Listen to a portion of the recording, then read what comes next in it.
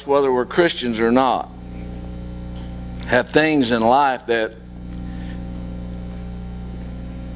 if we'll admit it, we have things that we could praise God for.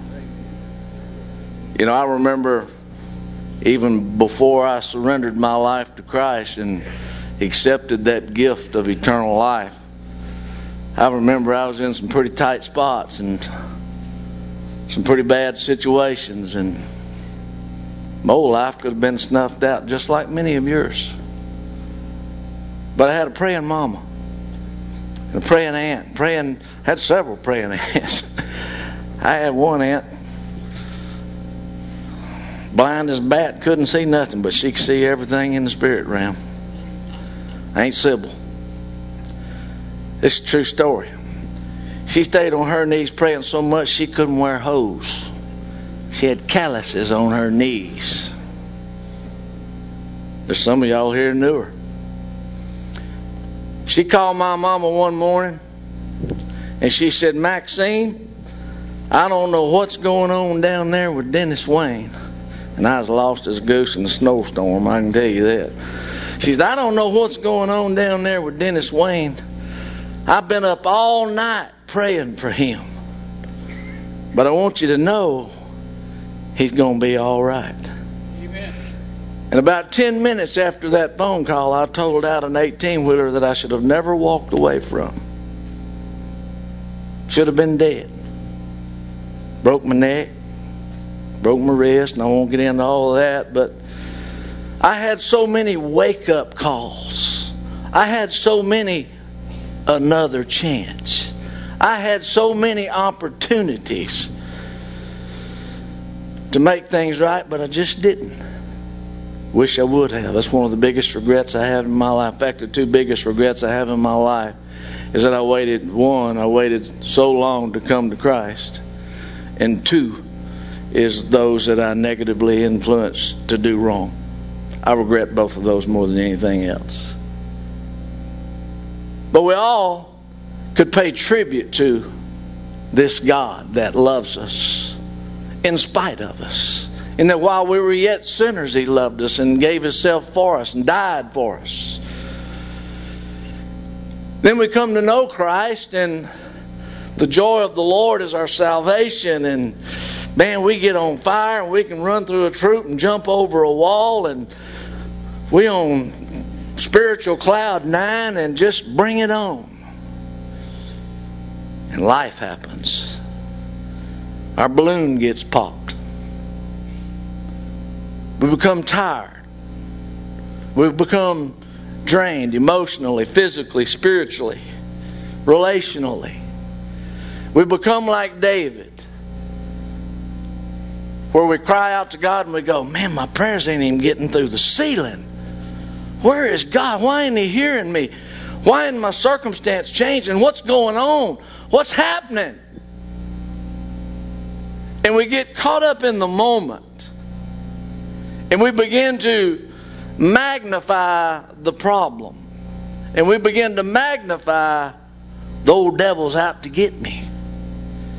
And we, instead of magnifying this God that's so grand and glorious, this God that's faithful even to the end, this God that has all power in heaven and earth, we lose sight of that.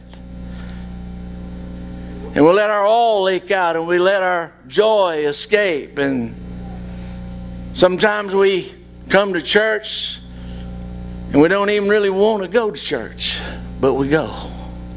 Sometimes we sing and we join the worship team and we worship and praise God because it's a sacrifice of praise. I'm having a sacrifice. I no more feel like singing than a man in a... Anybody in here, do you like that like me, or am I the only sucker in here?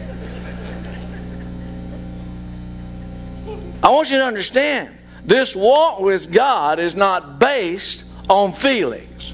It's not based on sight. It's based on God's Word and Him being faithful to watch over His Word to perform it in your life. And when you find yourself in that spiritual drought, that spiritual desert, when you find yourself drained, I'm going to give you a cure for that tonight. If you'll give me 3 to 5 minutes, we'll be done, we'll be gone. Y'all think you're lying. Look at your watch. Time me. It's 7:33. This is what the Lord has dropped in my heart. In fact, let's make that 7 or 8 minutes. How about that? Only because I decided to read more passage. Matthew chapter 4, starting in verse 23. Jesus went about all Galilee, teaching in their synagogues and preaching the gospel of the kingdom and healing all kinds of sicknesses and all kinds of diseases among the people. Then his fame went throughout all Syria, and they brought to him all sick people who were afflicted with various diseases and torments, and those who were demon-possessed, epileptics and paralytics, and he healed them. And great multitudes followed him from Galilee and from Decapolis and Jerusalem and Judea and beyond the Jordan. Chapter 5. And seeing the multitudes, he went up on a mountain, and when he was seated, his disciples came to him. Then he opened his mouth, and he taught them, saying, Blessed are the poor in spirit, for theirs is the kingdom of heaven. Blessed are those who mourn, for they shall be comforted. Blessed are the meek, for they shall inherit the earth. Blessed are those who hunger and thirst for righteousness, for they shall be filled. Blessed are the merciful, for they shall obtain mercy. Blessed are the pure in heart, for they shall see God. Blessed are the peacemakers, for they shall be called the sons of God. Blessed are those who are persecuted for righteousness' sake, for theirs is the kingdom of heaven. Blessed are you when they revile and persecute you and say all kinds of evil against you falsely for my sake. Rejoice and be exceedingly glad, for great is your reward in heaven. For so they persecuted the prophets who were before you. I want to look at verse 6, and that's all I'm going to talk about tonight. That passage of Scripture is known as the Beatitudes, by the way, and the Beatitudes is chapters 5, 6, and 7. If you really want to study that one sermon, it covers three chapters, chapter 5, 6, and 7.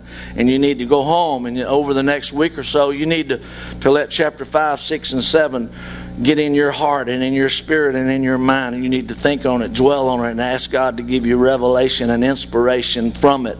But I want to focus tonight on verse 6. Because we're talking about being in that dry and desolate place. We're talking about not feeling the joy of your salvation, although we're not to walk by feelings. We somehow let that influence us pretty regularly, don't we? Our feelings.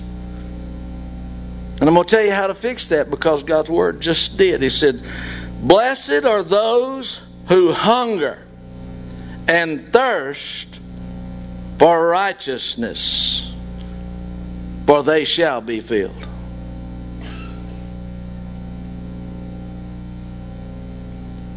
Most of the people that attend churches, even shut-ins that love the Lord, most have lost the hunger and the thirst for righteousness.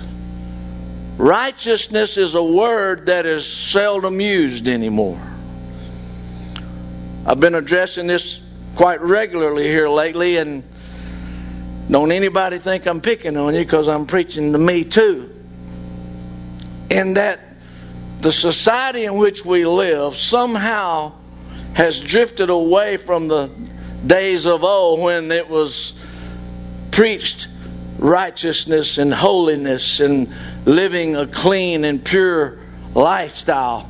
And somehow we've drifted over here to where it's any and everything goes.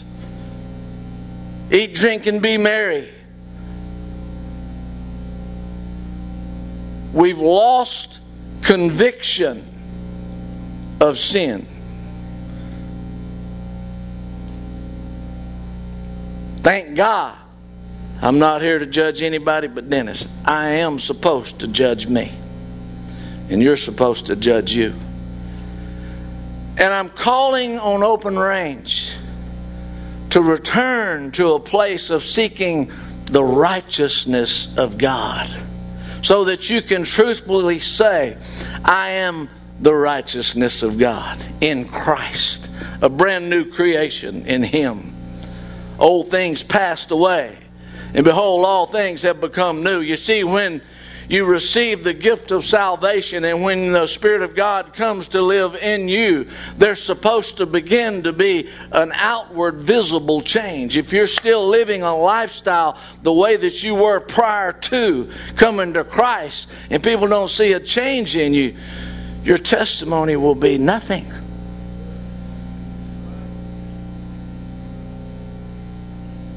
Now, it's up to God, and if you will honestly and openly seek God, He will form in you the convictions of rights and wrongs and do's and don'ts. You won't have to adhere to that list that man has made, because God wants to teach you. He doesn't want you confused. He doesn't want you just blowing about here, yonder, and there. He wants you to have direction to your life, purpose to your life, meaning to your life, and power in your life. And how does that happen? By hungering and thirsting for righteousness.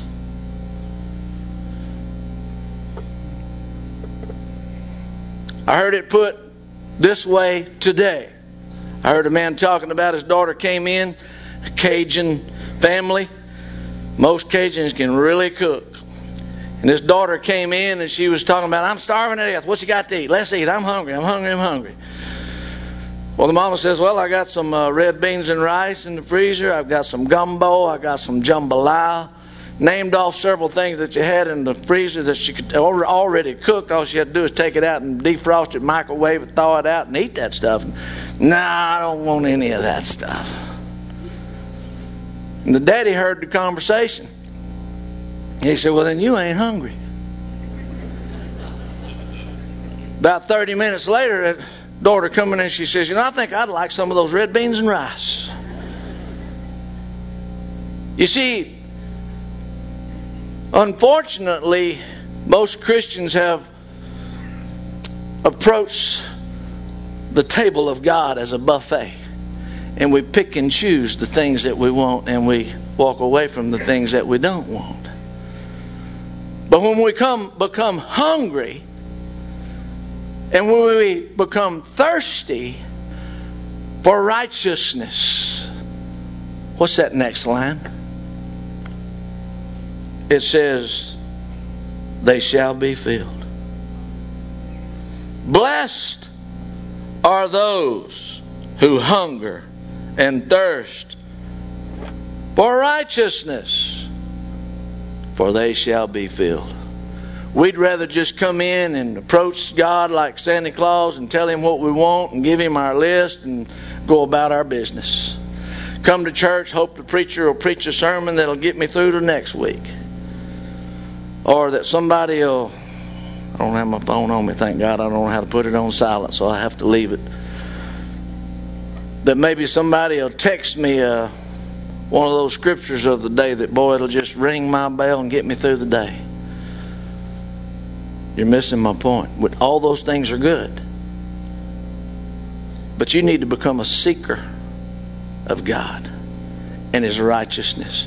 For He says this, when you search for me with all your heart, you'll find me. Bow your heads. You're in this place today and you say, Dennis,